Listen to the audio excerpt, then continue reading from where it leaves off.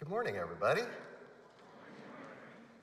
It is great to be here this morning, and we are in the third week of this message series, The Verse That Changed Everything. And I think it's a great series for a couple of reasons. One is that Adam came up with it, and he's probably watching. And so it's fantastic in that regard, but it does a couple of things because it gives us, through the summer when Adam's on sabbatical, some continuity, but it also gives each of us who get the opportunity to stand up here and share the opportunity to pick those times in our lives when a passage in Scripture has really impacted us greatly. So I'm going to do that this morning. Last week, Barrett answered the big question.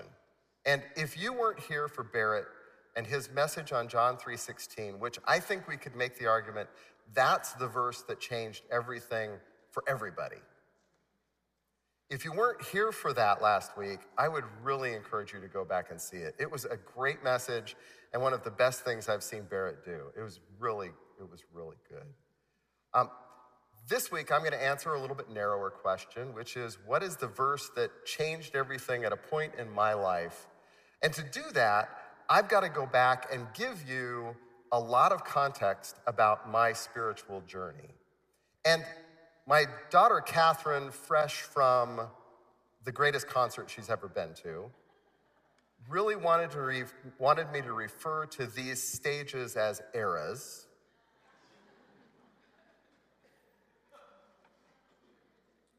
If you didn't laugh right there, ask somebody who did. They'll explain. I'm going to call them phases. I'm sorry, the slides were already made, Catherine.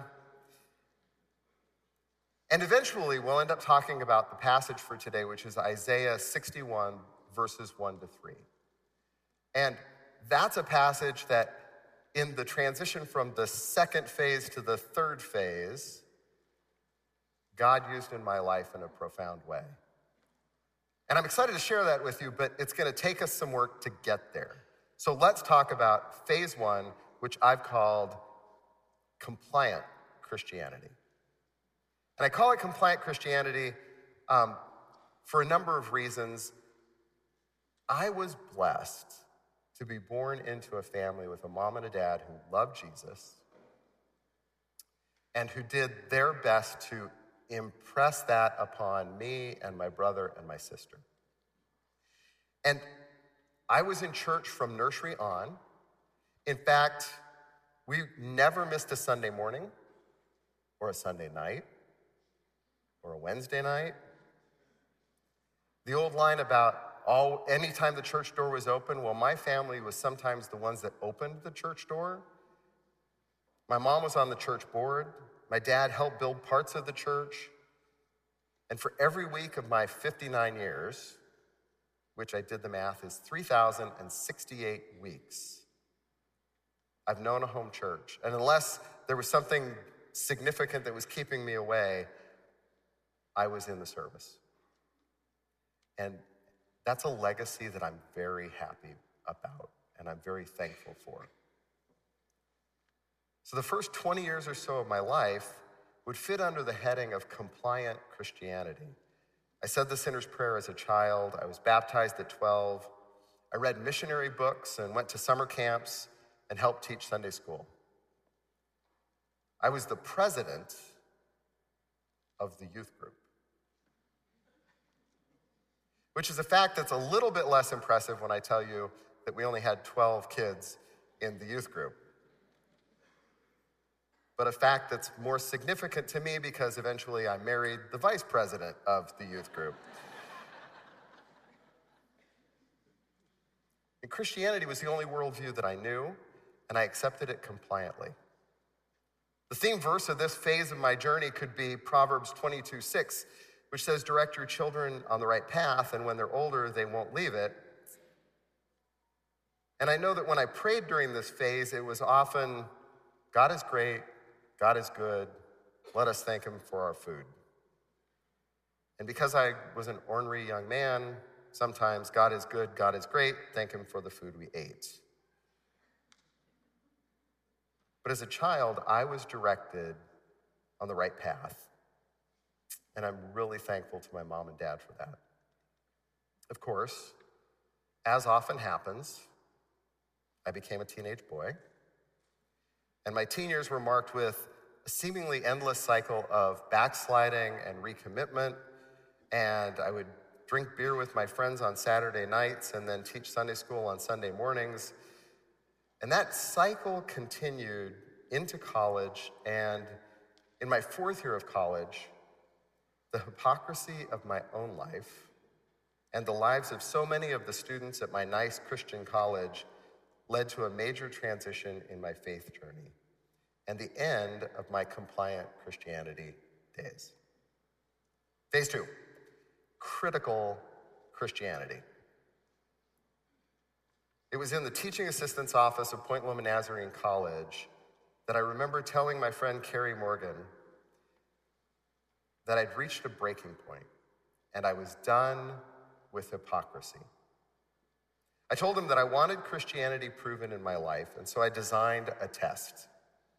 Here's the test. I would pursue Christ as fully as I could, intellectually and intentionally, and if Christianity proved trustworthy, then I would continue to follow.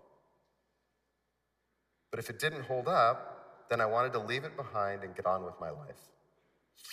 I knew that up to that point, I'd mostly just gone along with the faith of my childhood.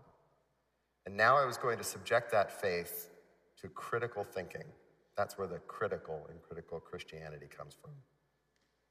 I was going to test the claims of the Bible and the claims of the church and see if they passed the test. A theme verse for this part of my journey might be Acts 17:11, which says that the Bereans searched the scripture day after day to see if Paul and Silas were teaching the truth. And I was searching to see if what I'd been taught was the truth. When I prayed during this phase, it often sounded like, God, help me to understand what you would have me to know. Now, today, this phase of my journey might be called deconstruction. And a lot's been written about that phrase, and it can be difficult or even scary to think about. Now, I promise we're going to get to Isaiah 61 soon. But first, I'd like to take a few minutes and talk about this idea of deconstruction, because I think it's important.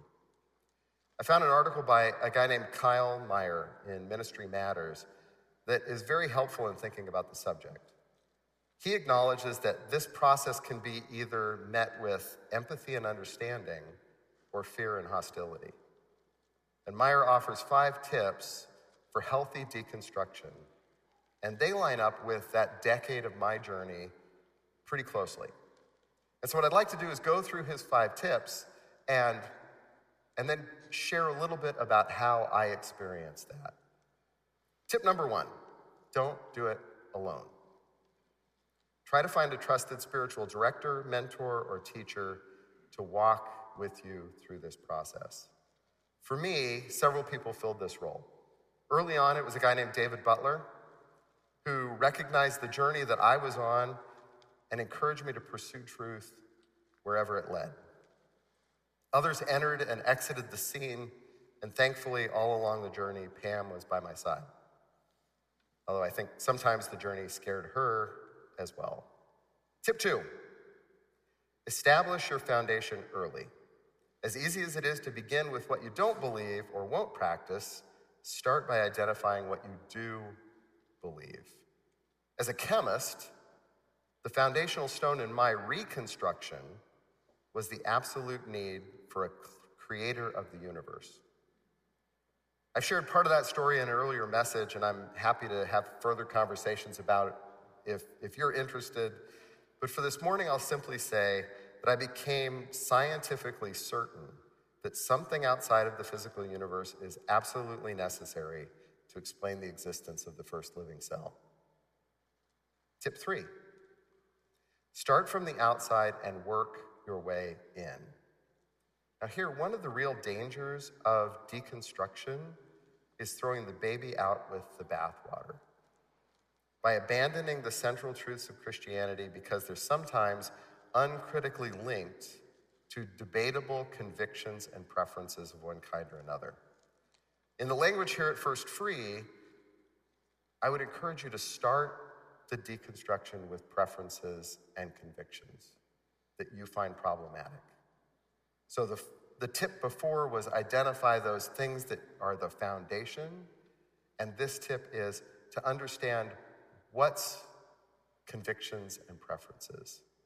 And I'd encourage you, if that's a place that you're at, to go back and find our series on Undivided that goes through that in 5 weeks of much detail. Tip 4, try to differentiate between belief and behavior. Though someone's behavior is harmful, it doesn't mean their trust in Christ is invalid.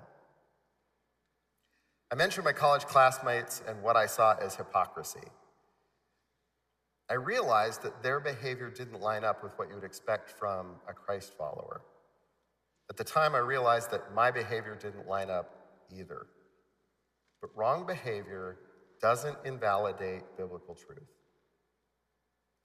This is a really important issue behind a great deal of the deconstruction that's taking place with young adults today.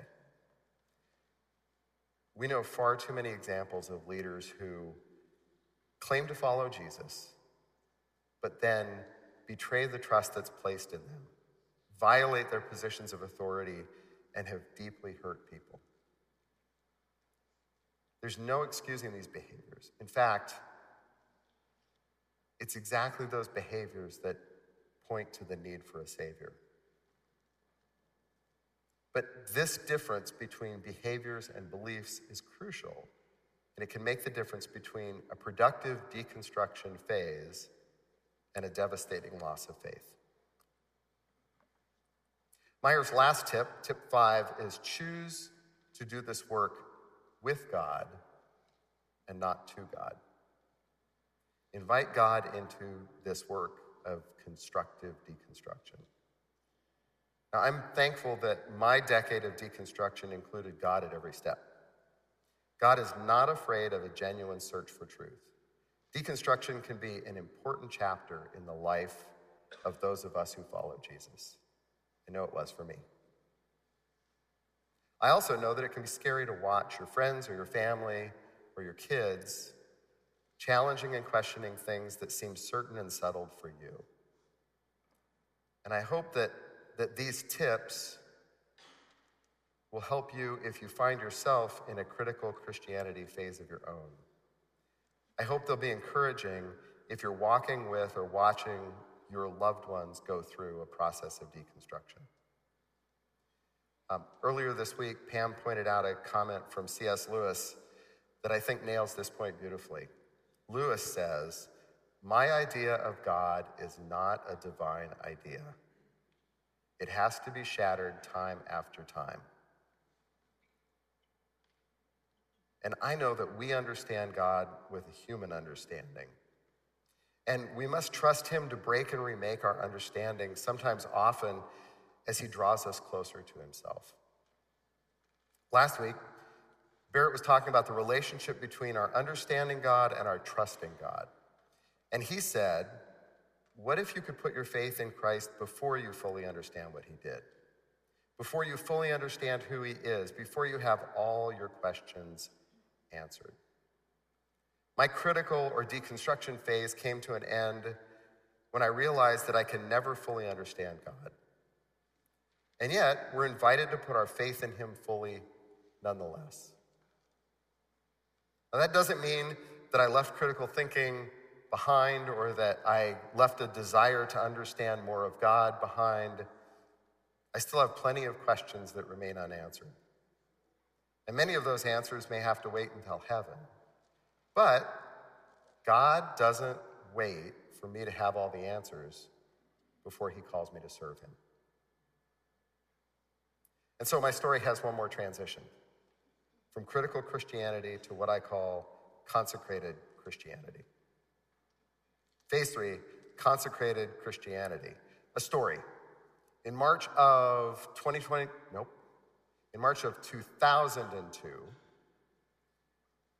our family was on vacation over spring break in Arizona, And toward the end of that vacation in March, a colleague called from Sigma Aldrich here in St. Louis and asked me, when are you going to be back from vacation? I said, we'll be back on April 1st. And he said, great, come to the office with your passport packed for a trip to Germany. And honestly, before the moment that I got on the plane, I suspected that it was just an elaborate April Fool's joke. And it would have been a great April Fool's joke. But it turned out to be both a professional and a spiritual transition. In my first 10 years with the company, I'd focused on understanding our business, understanding our customers, understanding our markets, and understanding the trends that would be most important over the coming years. Now I was flying to Germany to represent the company in the potential sale of one of our businesses. The transition from understanding the company to representing the company was a significant step in my professional career. After the trip, in the airport waiting to fly back to St. Louis on a flight that maybe was divinely delayed, I was reading Isaiah 61, verses 1 to 3. Let me read that for you now. The Spirit of the Sovereign Lord is upon me, for the Lord has anointed me to bring good news to the poor. He has sent me to comfort the brokenhearted and to proclaim that captives will be released and prisoners will be freed. He has sent me to tell those who mourn that the time of the Lord's favor has come, and with it the day of God's anger against their enemies. To all who mourn in Israel, he will give a crown of beauty for ashes, a joyous blessing instead of mourning, festive praise instead of despair.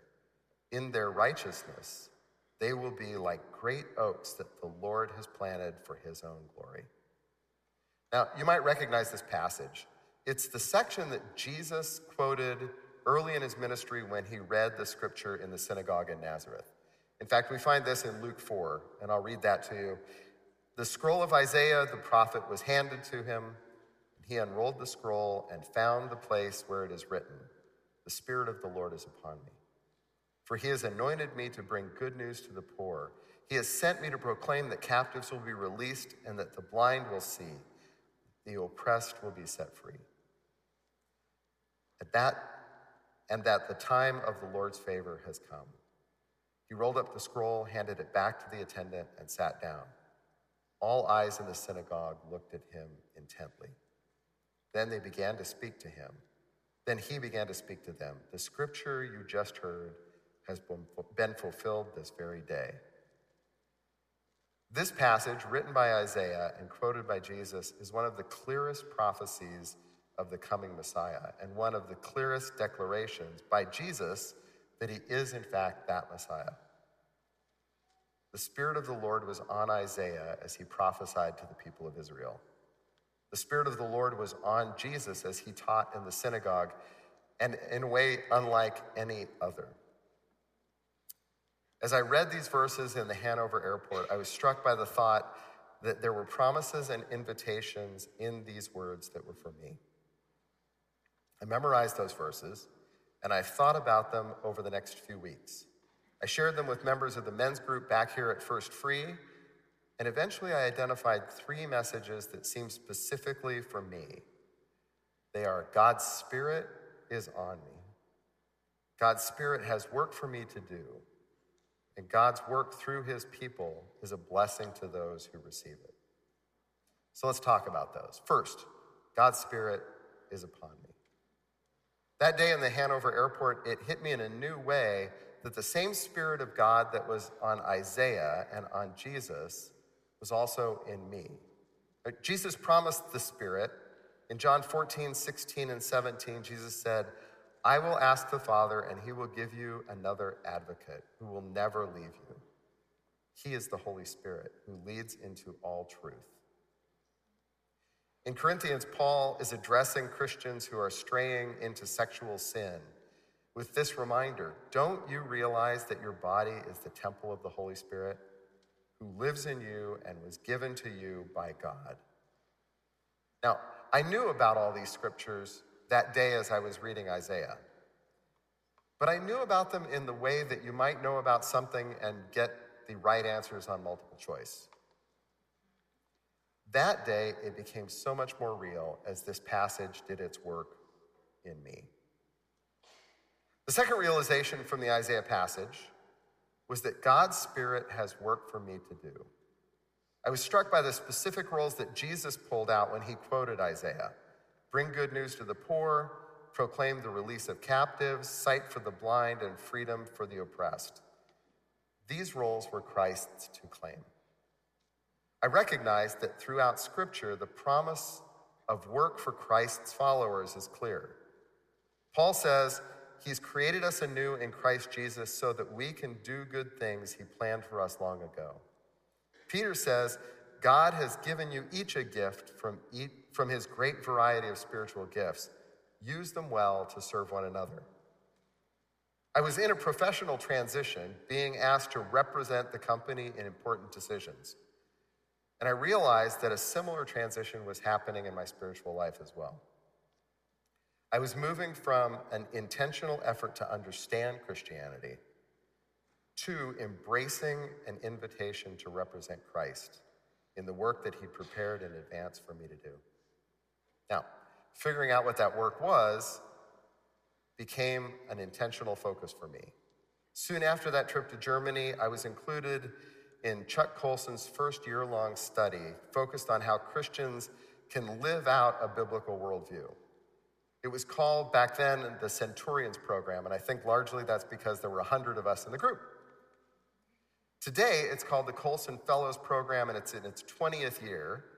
And you may not know that First Free hosts the local cohort of the Colson Fellows Program, which is still a year-long study to look at how Christians can live out a biblical worldview. And they start their next cohort next month. And I was told this morning that there may still be some spaces. So if you're interested, find me after. But I went through that program and I spent a year studying what does it look like to live out Christianity as a representative of Christ. I also studied to become a certified executive coach. I saw how coming alongside people in work challenges and in life challenges really fit how I was created and how the experiences that I'd had prepared me. I was starting to see what I was intended to do. And in the 21 years since that trip to Germany, I have seen God work in me and around me and sometimes through me in some remarkable ways. I'd like to share one example. In 2011, I became convinced that I should leave Sigma Aldrich and work as an executive coach for a year, for free, serving the executive directors of several nonprofit organizations. And I remember waking up at 4 a.m. one August morning, very clear about what that year would look like. I remember calling Pam, who was out of town with our oldest, and telling her that I planned on quitting my job and working for free. Yeah, surprisingly, that wasn't her response. She was incredibly supportive. She listened, and at the end of our conversation, she said, if you're going to be working with nonprofit executive directors, then maybe you could reach out to an organization called Visiting Orphans. Pam and Lauren had just recently gone on a trip to China that was facilitated by Visiting Orphans, and she really loved the organization and encouraged me to reach out to them. I asked her if she knew who the director was, and she said no, and I said I'd look into it. But I also knew that there were over 1 million nonprofits in the United States, and that made the chances of me ending up working with Visiting Orphans approximately 1 in 1 million. I also remember that when I woke up at 4 a.m., I knew who the 3 people were that I would ask to be part of a personal board of directors for this year-long experiment. And one of them was a guy named Rob Dublin, who lived in Nashville. And so later that day, I called Rob and explained what I was doing. I asked him if he'd be part of a personal board of directors to hold me accountable, to make sure that I didn't waste that year, to make sure that somebody was asking me, are you spending too much time playing Words with Friends and not doing what God's called you to do this year? And he quickly agreed to join me. And then on that call, he said that he had just begun meeting with a group of nonprofit executive directors there in Nashville. And maybe I would like to come down and speak to them and see if any of them would be interested in working with me during that year. And I said, that sounds great. Who are you meeting with? And the first organization that he named was Visiting Orphans. Now, I've only experienced God's kind of confirmation in supernatural ways a couple of times in my life. That morning as I talked to Rob, I knew that God was in this and directing my steps. Over the course of that year, I had an opportunity to work with about a dozen executive directors, including the new executive director of Visiting Orphans. And as she refined the strategy and priorities of the organization, and she tuned it to bring God's mercy and love to children that the world had literally abandoned, I got to partner with her in thinking through that. And I loved working with her in this. In June of 2012, Lauren and I traveled with a group from Visiting Orphans back to China. And there I was introduced to an amazing 3-year-old who would soon become my son, Lucas. God was working in me and around me and through me. And it was a joy. The third thing in the passage from Isaiah that impressed me is that God works through those who follow him to bring blessings to the people that God loves. God promises to exchange beauty for ashes, blessings for mourning, and praise for despair. And he invites us to join him in this work, and then almost as a bonus, as we serve others, we experience joy in ways that no other pursuit can match. My friend Katrin Bosch, a recent high school graduate and the star of her high school basketball team, told our youth group about her experience leading worship in Kid Connection and working on student mission trips. She said, if you would have told me that I would experience more joy from leading hand motions for kids and roofing in 100-degree weather in Memphis than I would from sports, I would have told you were crazy. And yet she did. And I too have experienced that joy. In fact, my prayers over the last 20 years have sounded much more like, God, thank you for the work that you've given me to do. Thank you for working in me and through me. May all of the glory go to you. As we wrap up, I have 2 important disclaimers. It's a pleasure to share my story with you, but I want you to understand that these 3 phases or eras that I describe are much cleaner in a 30-minute message than they were over the past 50 plus years, 59 years. My daughters, when they heard this last night, challenged me on using the phrase 50 plus, saying that's being pretty generous. In addition to everything else, God has given me a crowd to keep me honest. Over the last 59 years, even over the last 20, I've had cycles of weaker devotion and stronger distractions. I struggled with understanding and obeying, and in the past 20 years that I call consecrated Christianity, there have been plenty of times when I've lost the thread of what God's doing in me or through me, mostly because it's still so easy to be focused on myself. God's not done working with me, and for that I'm thankful. Second, I want to be clear that my story is not your story. My phases are not necessarily your phases. God created us as individuals, and he works in us individually. The phases I've described may not match your experience at all, but I hope that maybe you saw how God's working in your life in relation to what I've shared this morning.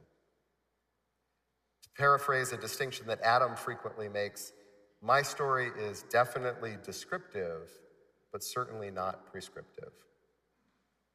That said, let me encourage you. God's Spirit is in you if you are a follower of Christ. God's Spirit has purpose and a work for you to do. And that work is for the glory of God and for the blessing of those he loves, including you. Let me pray for us. God, I thank you for the way that your word worked in my life 21 years ago, and for the way that you love and direct your children. And I pray, Father, that this morning, as we listen to your words and we seek your voice,